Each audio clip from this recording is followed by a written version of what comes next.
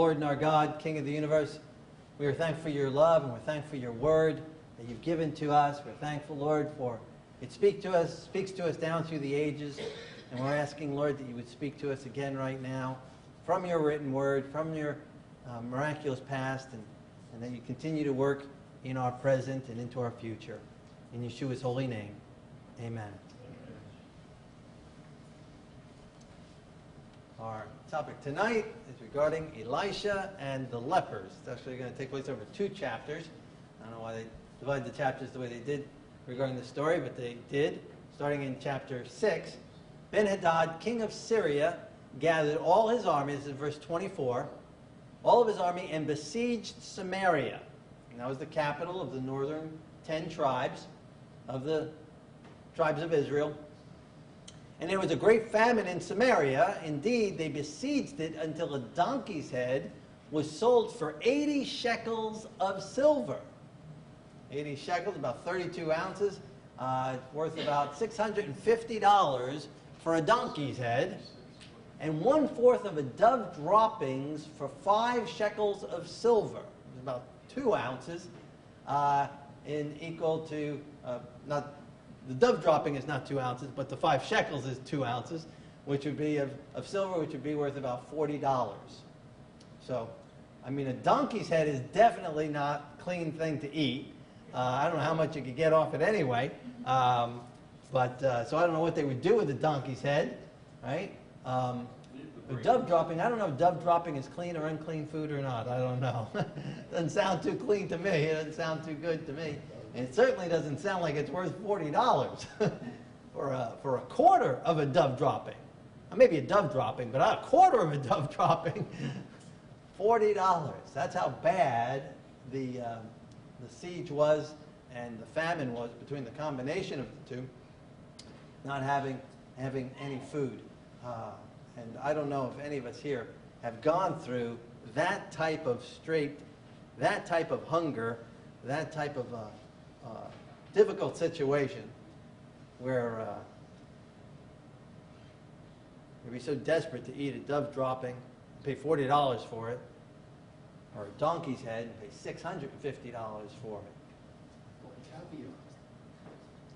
I pray that none of us have to go through that, and certainly none of us have to go through that, right? As we'll see in this story, which will help us into our future. Verse 26, and as the king of Israel was passing by, a woman cried out to him, saying, "Help, my lord, O king." And he said, "If the Lord does not help you, where can I find help for you? What is troubling you?" And so that's pretty heavy. I mean, God is not helping you, so what am I going to do for you? Pretty faithless response, right? No encouragement there, no hope there, no trying to lead the lady to trust in the Lord, hang in there, God will come through, or fasting and praying. No, God's not helping you, He's not helping me. What can I do for you? But he does ask, well, what's troubling you anyway? At least he has a little bit of compassion on the lady to listen to her story. She's crying out, and so he's doing his kingly duty and at least listening to her. In his mind, God's not doing his kingly duty, and so he'll listen to her complaint. And she said, this woman said, give your son that we may eat him today, and we will eat my son tomorrow. And so we boiled my son and ate him. And then the next day I said to her, give your son that we may eat him. But she hid her son. And the king tore his clothes, and underneath he had sackcloth on his body. Horrible. Horrible. And again, as faithless as this king is, he at least has enough compassion and humanity by God's Spirit upon him, that much at least, that he is stricken by this story, that it hurts him, that he rents his garments, and that he is grieved by this. And at least he has been grieving about the famine and the siege and the problems that they're facing, that he is wearing sackcloth underneath his garments. So he has been fasting, at least to some extent. He has at least been manifesting some type of a worry and concern about the situation that they're in. to that extent. And he hasn't been showing it outwardly. It was underneath his clothes, but he has been feeling it, wearing the sackcloth. So he's feeling it in his heart. He's feeling it in his body, on his body, and covered it up with his clothes. But he just hears this story. It just cuts him to the heart, and he just rips his clothing. And then the rest of the people there can see that underneath his clothing he's wearing sackcloth. But it doesn't seem to trouble this lady at all.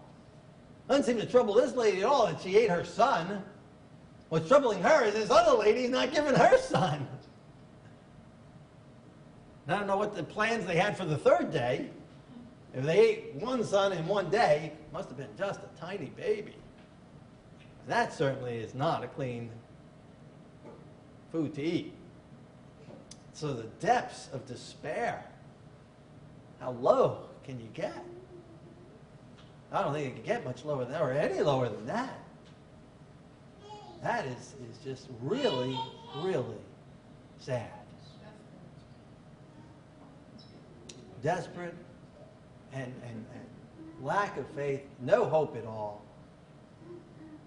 I guess after that you start cutting your own body parts off, I don't know, and eating them, I don't know. What do you do after that? If you're eating your own children that you bore. The second lady, I mean, she's unfaithful to eat this lady's son, but at least she has compassion on her own son, or maybe selfish on her own son, and doesn't eat him, hides him. Oh, horrible, horrible situation. Now, I guess if we think in the context of the surrounding nations and where northern Israel was going, even had gotten to the point of sacrificing their children to the Baal, right, and gods like that, just in her mind, just a sacrifice. So when we get away from God's word, when we get away from the true God, how far and how low we can fall. Sad. Verse 31, and the king said, God do so to me, and more also, if the head of Elijah remains on him today. Now, I don't know why, and the king hears this story, I mean, it just then breaks him, right? I mean, he just has been grieving, he's wearing sackcloth, he's concerned, he hears this story, he rips his garments, but it even goes so far that he is just angry at somebody, he's got to blame somebody, he's already blaming God. You know, God's not helping you, what am I going to do? God's not helping us. And now he's blaming Elijah for their problems. Horrible. Again, shows you when we get away from God, when we get away from his truth, when we resist God's Spirit, we don't take accountability for anything. The king has not seen that it has anything to do with them worshiping these golden calves or Baal previously or any of the other problems in the nation. But he's blaming it on God and blaming it on God's servant. And we're not sure exactly which king this is. It could have been any number of kings at this point.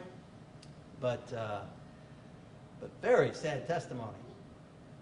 But we have a tendency to do that too. I was over eating lunch at someone's house one time, and they were just chewing up one minister after another. I mean, they were just going to town. And they turned to me and kind of stopped for a moment, at least one lady did, and stopped for a second and said, "Oh, excuse us, we're just having the ministers for lunch today." You know, so they're just chewing them apart, you know? And that's what this guy's doing to Elijah. He's just chewing them apart, trying to want him beheaded, putting all the blame upon him. And that's where we can go. We can just get to the point of just blaming everybody else for our problems. Goes back to the very beginning, right? Lucifer blaming God, Adam and Eve blaming each other and blaming the serpent and blaming God. And that's just when we get away from God, that's the end result. We stop being accountable, we stop being responsible, and we start looking for scapegoats to cast the blame upon. And history repeating itself, and this story here is a very prophetic of last day events. I believe we're going to get to a place where, again, there's going to be a famine in the land. There's going to be a straight time, a difficult time. The Bible says more difficult than the earth has ever seen before. And so more difficult than the story more difficult than anything this world has ever seen. And there's a lot of atrocities going on in the world today and has been down through the ages. The Bible predicts it's going to get even worse than ever. Before he finishes off this earth, before he lets our probation run out, he's going to let it get to the worst it's ever been. And who will they blame? Who is they blaming here? Who is the king blaming here? Those that are following God. And that's how it'll be again in the last days. History will repeat itself again. It says the devil is wroth and angry with the woman, referring to God's people, and went to make war with the remnant, the last remaining bit of God's people, those who keep the commandments of God and have the faith of Yeshua. Revelation 12:17. So there will be an attack again. While they're excusing their own sins, excusing their own mistakes and choices, justifying them.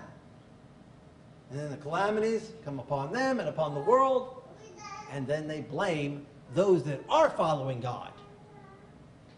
It happens over and over again. It's happened down through the ages. This story is just one of many. And we will see that happen again. So do not be surprised if we get blamed again. The Bible says brother will rise up against brother. Children against their parents. Parents against their children.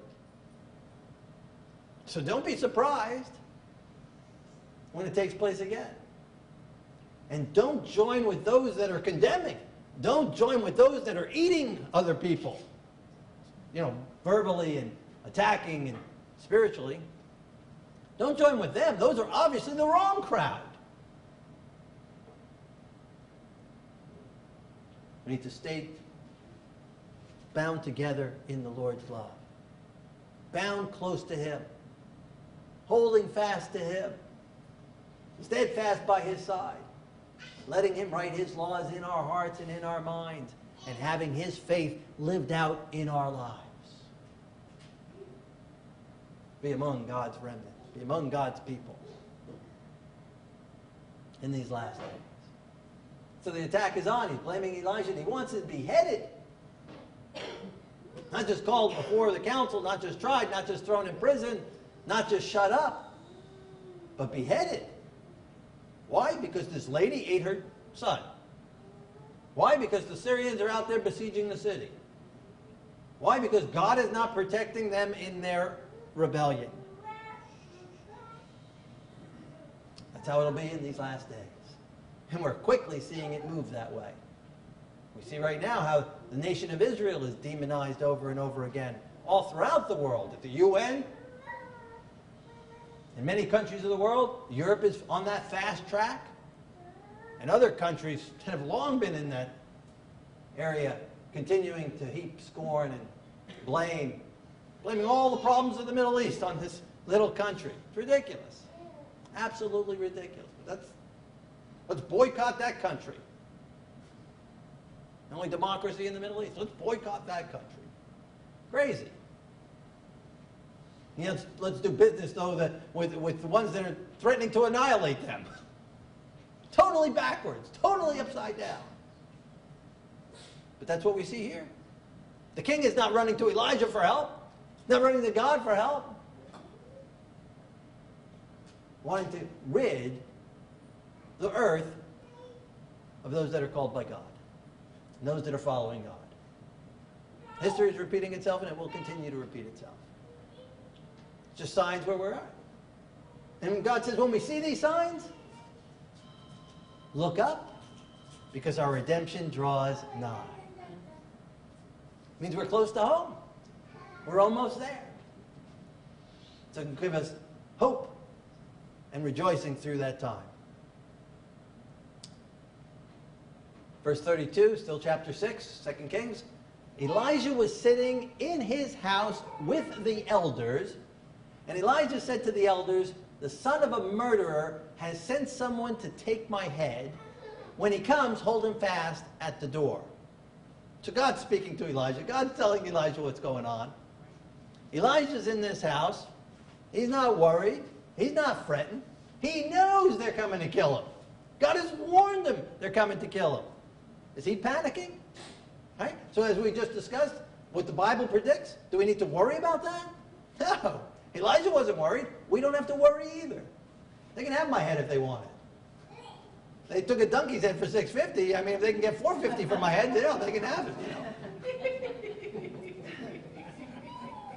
Whatever makes them happy, doesn't matter. All right? My eternity is sealed with God. I don't have to worry.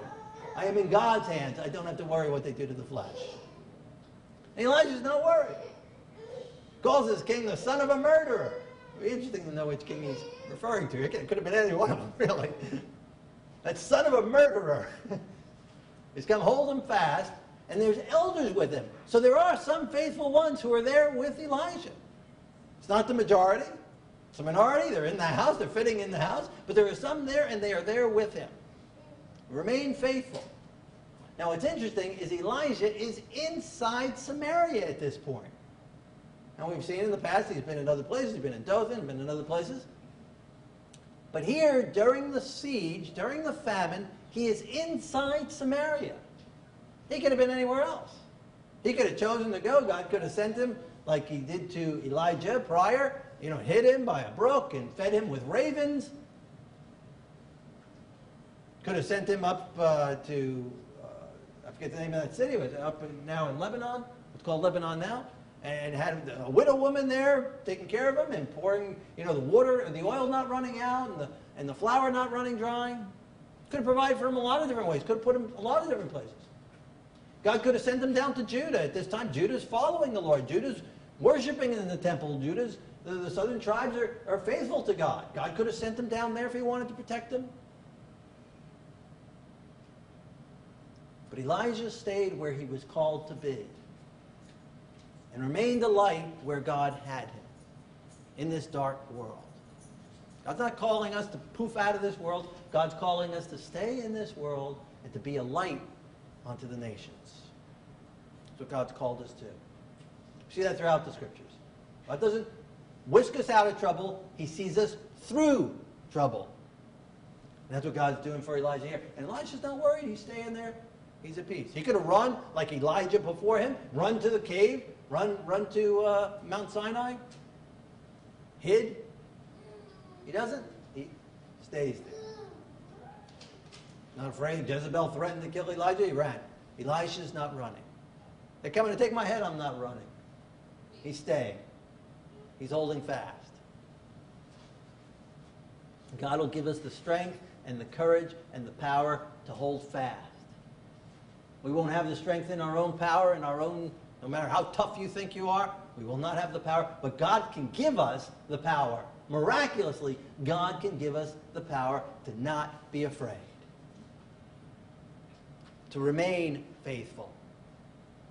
So it means to have the faith of Yeshua. Not just faith in Yeshua, but to have his very faith filling us.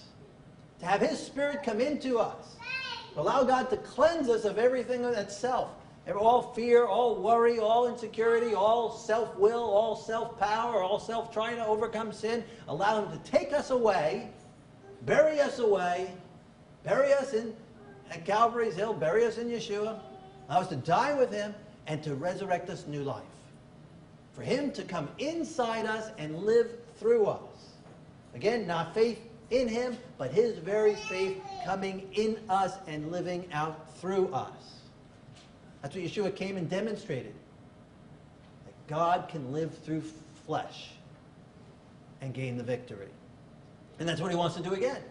God wants to indwell in our flesh and live out through us and gain the victory. It comes down to our choice. Do we want to choose? There was nothing special about Elisha. He wasn't born special or anything like that. He wasn't a Superman born with some special powers. He was just like us. Faced temptation just like us.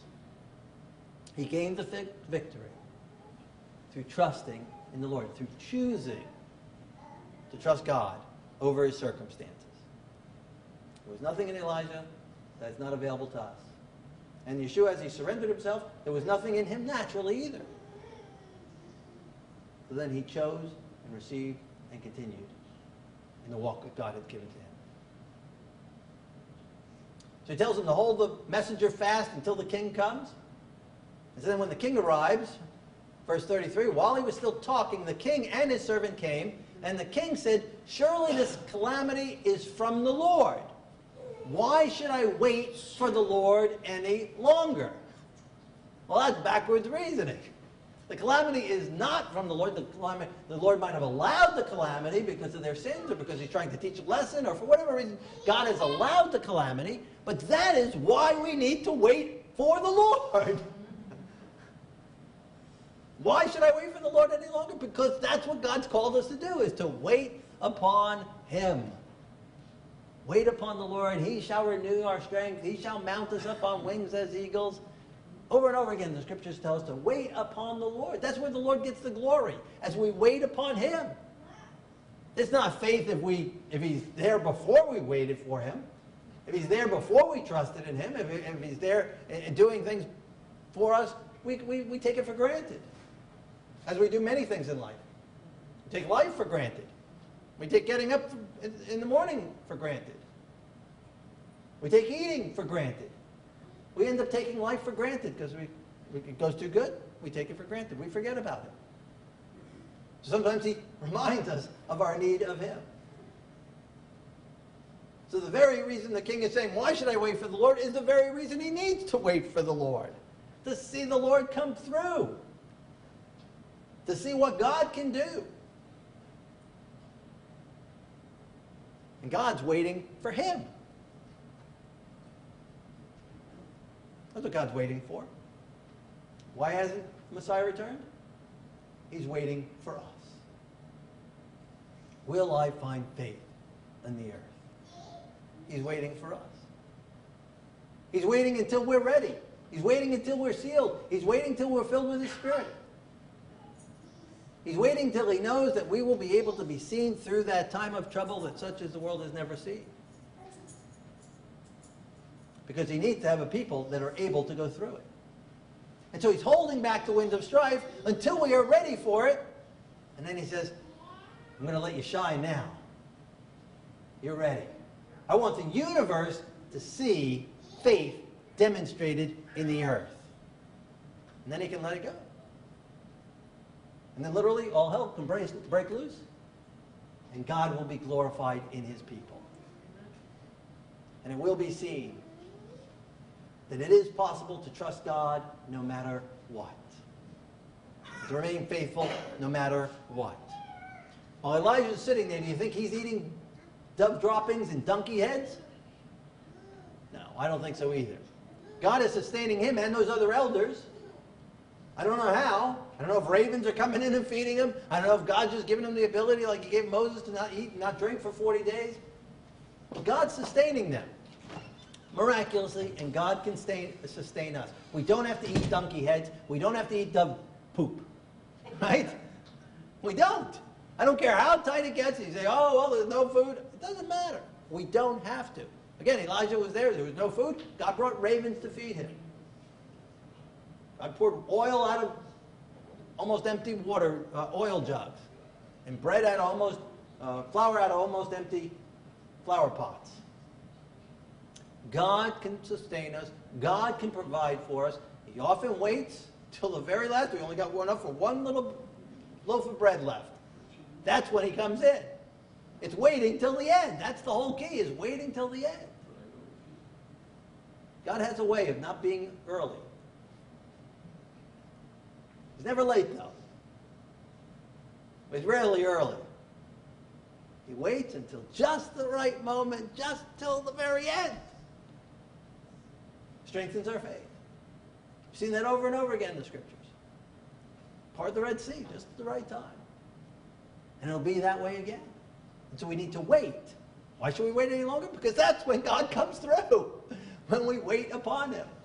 Waiting for the last moment. And Elijah and these elders, they're waiting. They're at peace. They're praying, no doubt. They're trusting. They're reading the scriptures. They're reviewing God's word. And they're waiting. There should never be a time where you feel you have to compromise on God's word. We never have to break one of God's commandments in order to fulfill one of his promises. Such as he promises to supply all our needs according to his riches and glory. Well, our needs aren't being met. There's a famine in the land. There's no food. So I got to eat a donkey head. No, we don't have to eat a donkey head. God will provide for all our needs. We need to wait upon him to fulfill his promise to us. Not for us to run ahead, as Abraham made the mistake of doing, as Moses made the mistake of doing. We need to learn from these accounts. And learn from the right accounts like Elijah, and wait for God to come through. We put God first, follow his laws, and leave it with him. Trust in him. Wait upon him. Like the story that Gloria read tonight. Okay? Family, the father says, no, we're not going to take God's funds. We're not going to take God's money. We're going to wait upon the Lord. And the Lord provided. I go for a ride right in the middle of the night, and there's these boxes of food. God can provide miraculous ways. And that's great to see. We say, why don't we see more miracles? Because we're not waiting on the Lord. We're not giving him a chance to work. We're not allowing him to work. Elijah and the servants there, they're waiting upon the Lord. King's not waiting. That's the problem. And that'll be the problem in these last days. Calamities will come, there'll be terrorism, there'll be natural disasters. We haven't seen anything yet. All the markets will crash. All the value of everything will be nothing. Donkey head cost $6.50. How much would anything else be worth? Your land, your gold, your stocks, be worthless. All be gone. Except our faith in the Lord. Trusting in him. God's calling us to be Elishas. To trust in the Lord. Then it goes into chapter 7. I don't know why it switches chapters right there. It seems like a kind of funny break there. But 2 Kings chapter 7, verse 1. And Elijah said, right, so in the middle of a conversation, it changes chapters, right? So Elijah said, thus says the Lord, tomorrow about this time, a seeth of fine flour, about 8.3 pounds, will be $8, and shall be sold for a shekel, for $7. And 2 seahs of barley, about 16.6 pounds, today worth about $16, will sell also for a shekel, also about $7, at the gate of Samaria. And so he said, tomorrow, prices are going to be okay. We'll be able to buy things at about their value and even better than their value. By tomorrow. Does Elijah seem worried? Does Elijah seem afraid? We can trust in the Lord and wait upon the Lord. King says, why should I wait? Because God's going to come through tomorrow. Tomorrow. Wait till tomorrow. And an officer answered the man of God, if the Lord were to make windows in heaven, could this thing be? And Elijah said, you shall see it with your eyes, but you shall not eat of it. And did God make windows in heaven? Pour out. Isn't there a text like that? We put him first, return all our tithes into the storehouse, and he will open up to us the gates of heaven, right? And pour out a blessing so much that we cannot receive it. He is able to open the windows of heaven and pour out more of a blessing than we can hold. More than we can ever acquire in our own. We trust in him, put him first, rely upon him, and wait upon him. We have faith, we believe, he shows us his word, by his grace, we follow that, and then he continues on doing the rest. So this guy, this unfaithful servant, God can't do that. Well, you're going to see it, but you won't get to eat it. God has a sense of humor, doesn't he? Very clever. There were 4 leprous men at the gate, and they said to one another, "Why are we sitting here until we die? If we enter the city, the famine is there. We will die. If we sit here, we die. Let's surrender to the Syrians. If they keep us alive, we will live. And if they kill us, we shall only die." Hey, what do we got to lose? We're dying here, we'll die there, we'll go there, and they'll die there. Maybe the Syrians will keep us alive. I don't know why the Syrians would want to keep some lepers alive. The Syrians certainly don't want the lepers in the camp. Right? But maybe they'll throw them a morsel of food. Get out of here. You know, throw them a bone or something like that, right? So they go, well, maybe they'll just give us some food. Maybe they'll have some mercy, right? This army that's surrounding the city to destroy it, they might have some mercy. But I guess they figure, hey, at least it'll be a quick death. Instead of this slow death between leprosy and the famine, all they can do is kill us, right? So we'll go charging in there. They won't want us anymore. It's kind of kamikaze, you know. Whatever. God puts this on their minds, right? For whatever reason. They get to this reason. They kind of reason this out. They go for that. All right, good reasoning. All right, we're dying. We're going to die. Let's just go die. Maybe we'll live. Right? Certainly we can't live in the city. Can't live out here. Let's go to the Syrians. They arose at twilight, and when they had come to the outskirts of the Syrian camp, to their surprise, no one was there. The Lord caused the Syrians to hear the noise of chariots and horses of a great army. And so they fled and left their tents, horses and donkeys, and fled for their lives. Amen. Praise the Lord, right? I mean, God is so good. Is that hard for God? I mean, was that hard? God could just do that, just make a little sound, right? I mean, the God of the universe, who created the universe, who put everything in place, who put this little tiny world in place, put a couple little things on it. In 7 days speaks, he can make a sound, right? Makes this little sound, comes this little, that's it. That wasn't hard. And they run. And the king and his servant, they're thinking, oh, well, how are we going to get out of here? They could have done that. Got a little tape recorder and put it out there. I mean, they could have done that. Speakers. Yeah, some speakers, right? God comes through, does this little thing, and they're gone. Right? We look at our problems. Oh, there's no way out. There's no way out. Oh, there's no way out. Oh, it's horrible. There's a sword hanging over my head. Oh, you know. My problems.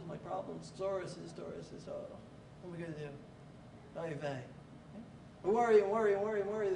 God has 1,000 ways. He can just send a noise and they're gone. Right? Or other times we've seen God do other things. Gideon with 300 men. You know, we've seen lots of things. One angel comes, broosh, they're all dead. They killed each other, right? Other warring armies against us killed each other. God has lots of ways. I don't know, I think he likes to play with different ways. You know, he's creative. Let's see what I can do this time. He's got lots of ways. We might not be able to see it.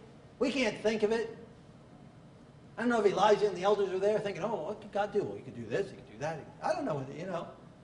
Maybe they thought that up or not. One time, remember, we read that with Elijah, God blinded the whole army, right? Nothing's impossible for God. Nothing.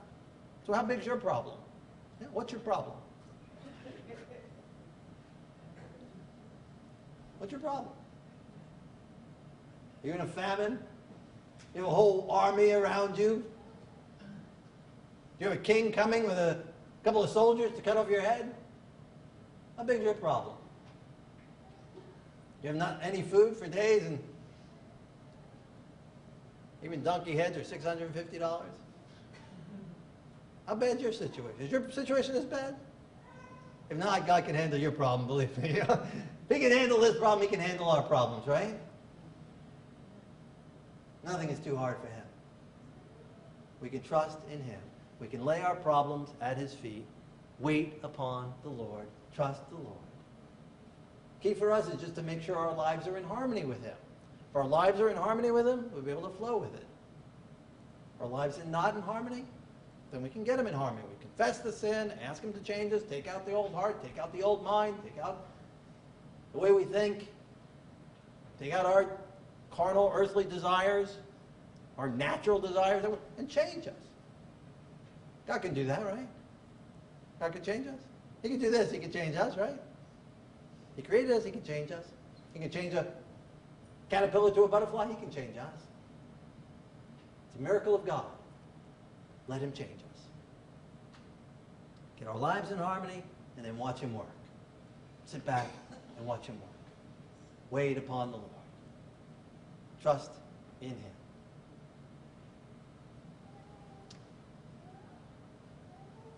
So then verse 8, when the lepers came to the camp, they went into one tent and ate and drank and carried from it silver and gold and clothing and hid them.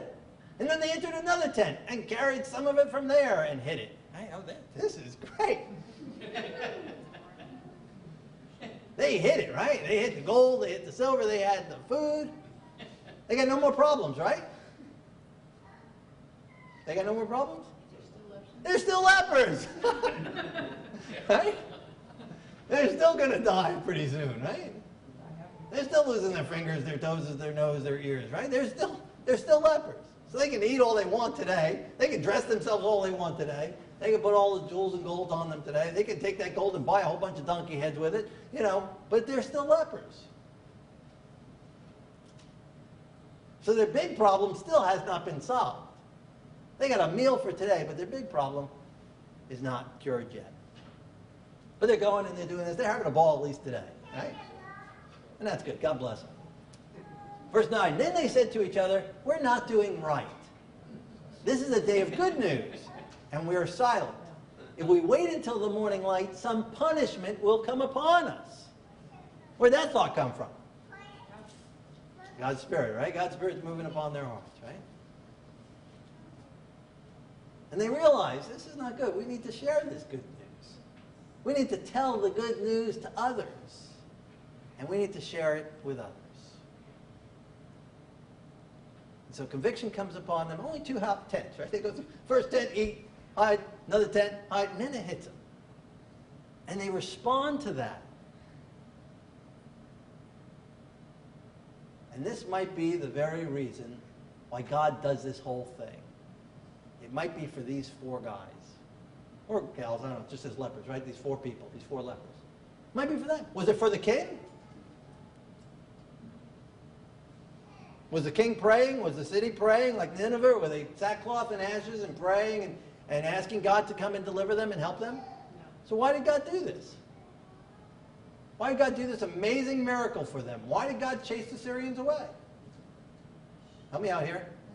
Because he loved them. He loved them even though they were disobedient. He loved the king. He loved that servant who was doubtful, and he loved the lepers, and he loved the lady who ate her son, and he loved the lady who hid her son. He loved them all. And he's wanting them to see him.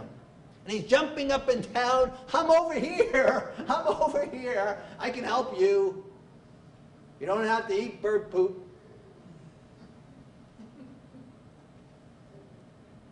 I've got all of heaven. I've got all the earth. I've got all the universe. I can help you. And he's trying to get our attention today as well. Sometimes he allows calamities to come into our lives to get our attention. To trust in him. And he's been very merciful to us. He's amazingly merciful here. This is a story full of mercy. The city didn't deserve it. The nation didn't deserve it.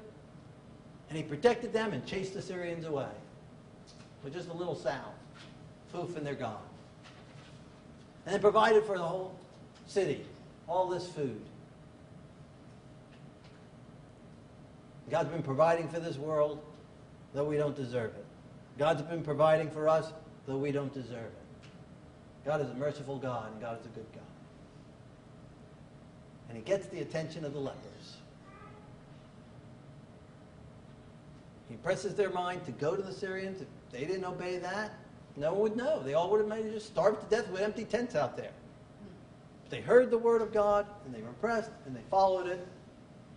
And then when the conviction came that they were being selfish, they heeded the conviction. They listened to the voice, and they responded. This whole story is for them.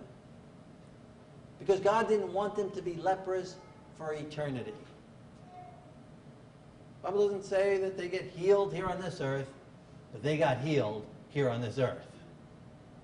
Not of the external leprosy, but they got healed of the internal leprosy that was eating away their soul. And God healed them. Because they obeyed the word of the Lord. They obeyed his impression. And they said, let's tell the king. And then they go and do it. God impresses each one of our hearts, and we need to be obedient to his call. Obedient to his word. Following in his way.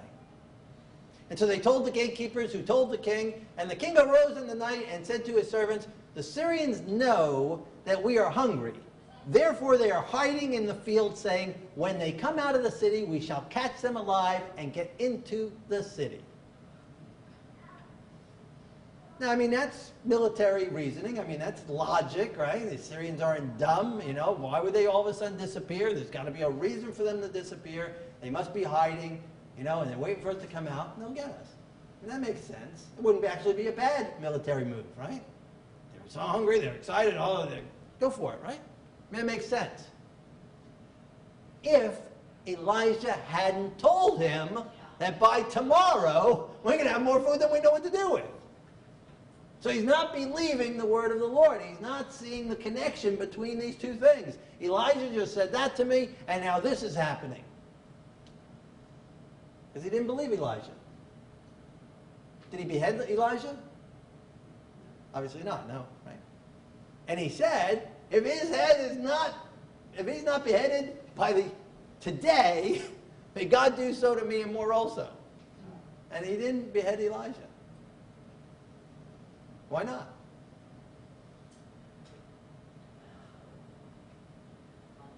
He had the soldiers there, right? They came with him.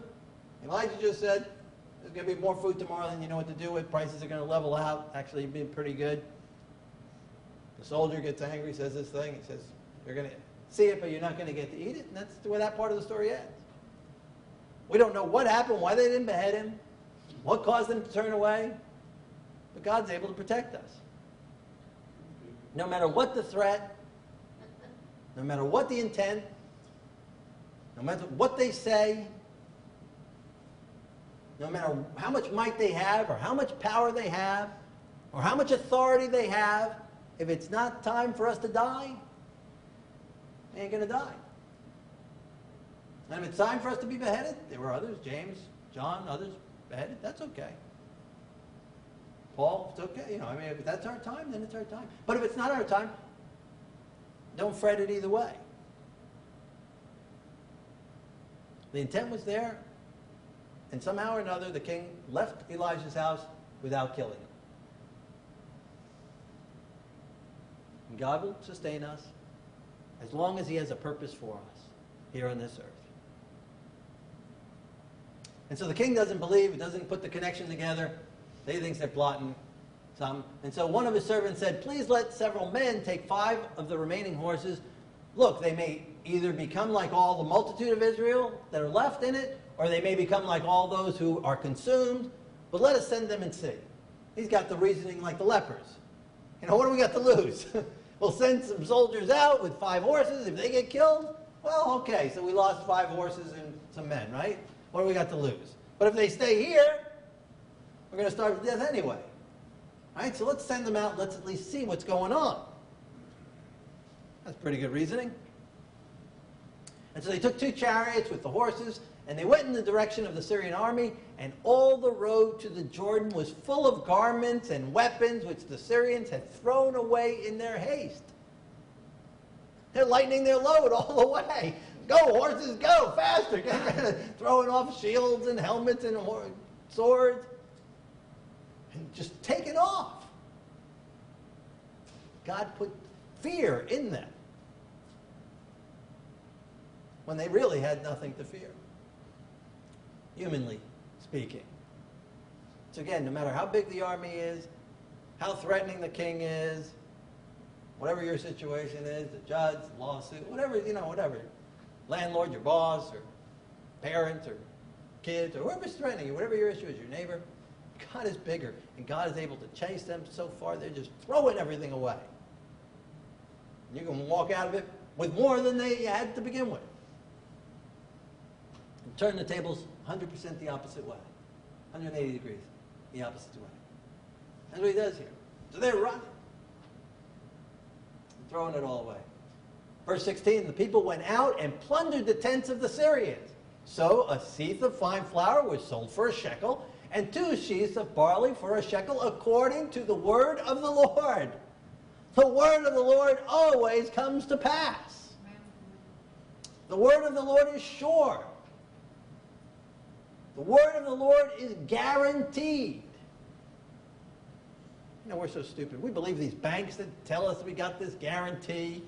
You know, we believe the companies that say that you buy this, you got this guarantee. Buy these cars or things or whatever, guarantee, this warranty. Remember, my mom bought a car and had this bumper-to-bumper warranty. Sounds pretty good. Something went wrong, we brought it in. They said it's not covered by the warranty. I said to the guy, I said, look, the part is over here, the bumper's there, the bumper's there. What do you mean it's not covered? What a bumper-to-bumper. Oh, we believe all these people with their warranties and guarantees, and we don't believe God, who's proven himself over and over and over again. Where this world and the companies of this world have proven over and over again, if it's no longer in their best interest, they're not going to hold to their side of the bargain. Or they'll go bankrupt and change their names, you know, close the business and then just change the name, same people running the same gamut. But we'll believe them over and over again. And yet God has been faithful since the very beginning of time, has always come through 100% of the time, and we don't believe his guarantees. We don't take him at his word. We don't believe his promises. If we will, then he can come again. Trust in the Lord. If we really believed him, we would never worry. If we really believed him, we'd never get angry. If we really believed him, we would not get anxious. We would not fret. We'd sit there like Elijah and the elders. Doesn't matter what the king threatened to do. They can come in storming out. We can say, God promises tomorrow there'll be more than enough to eat. God promises to take me to heaven. God promises he's going to create a new heavens and a new earth. I don't care what you say or what you're threatening to do. God promises. God promises he'll give me the power to endure to the end. Trust God's promises. Hold fast to his word. Believe him. And believe his word and his prophets, and we shall prosper. That's a promise in itself. Believe the word of God. And it came to pass, as it always does. And the king had appointed the officer who had mocked Elijah, the windows of heaven, in the gate, in charge of the gate. And the people trampled him in the gate, and he died, just as the man of God had said. So it happened just as the man of God had spoken, saying, you shall see it with your eyes, but you shall not eat of it. Wow. Now, of course, the peace-loving, mercy doctrines don't like this part of the story. Maybe leave this verse off, right? But we see again the beautiful balance of God's word. Absolute, tremendous mercy and love to an undeserving king and an undeserving people. Right? The lady who ate her son, she's out there getting the food, right? The king's out there getting the food. The leper's got the food. God, amazing mercy that God pours out. But also there's judgment. God is a balance of both. God is an equal balance of both. Very good. Mercy and judgment together. Mercy and judgment combined. It's always got to be both. There is always both. Throughout the scriptures. And we see it manifested the most at the pinnacle of Earth's history on Calvary, where Yeshua dies for us. Amazing mercy. And yet amazing judgment. He has to die. The ultimate judgment. The Father allowing his Son to die for the punishment of the sins of the world. Mercy and judgment.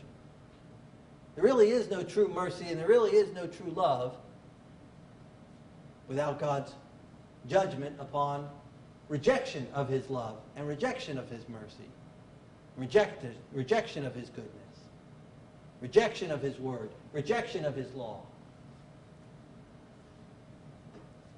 They go together.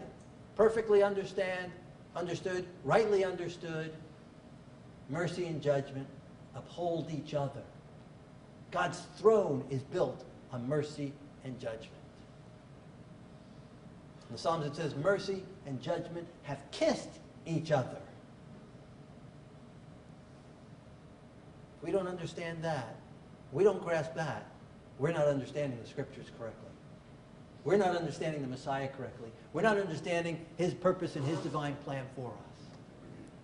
But we see it right here, as we've seen it in many of the stories, throughout all the stories of the Scriptures, throughout God's Word. Mercy and judgment blended together. Trusting in the Lord, having faith in him. And so as we pray together tonight, whatever area God has spoken to you, maybe there's an area of your life, maybe you feel like you're surrounded by soldiers and armies and it seems like there's no way out. Maybe you're in a tight place, a desperate place. Maybe it's finances. Maybe you don't have enough for food. Maybe you don't have enough to pay your bills. Maybe someone's threatening you. Maybe you feel threatened. Maybe there's some trouble in your mind. Maybe someone's threatening to fire you or take your job or ruin your life. Maybe there's some despair. Maybe there's some uncertainty about the future. Looks bleak. Maybe it seems like no matter what you do, you die. No matter what you do, you lose. If I go in the city, I lose. If I stay out of the city, I lose. If I go to the enemy, I lose. Seems like there's no hope. I'd like you to just surrender whatever that problem is before the feet of the Lord and trust in him. If you need your faith strengthened, if you need the faith of the Lord to come into you as we pray, ask the Lord to take away my unbelief. Fill me with faith. If you're doubting God's word, if you've been in rebellion against God's word, you've been mocking God's word, can he open the windows of heaven for me? Can he provide for me if I put him first? If you've been doubting that, scoffing that, obviously God thought that was more serious than the lady who ate her son.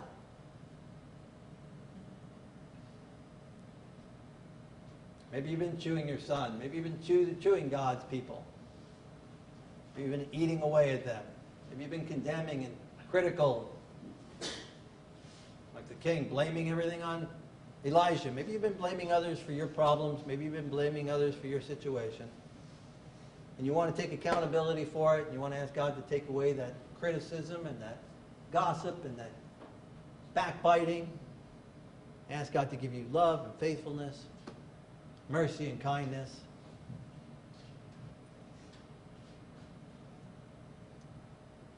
Maybe the hand of God is hanging over you and judgment to come. And like the lepers, you realize if we continue in this selfish way, judgment surely is going to come upon us in the morning. You want to surrender it now. Allow God to remove the sin out of your heart and mind. Allow God to set you free, to give you a new heart and a new mind and a new life and a new character and new actions. Following his word, following his way.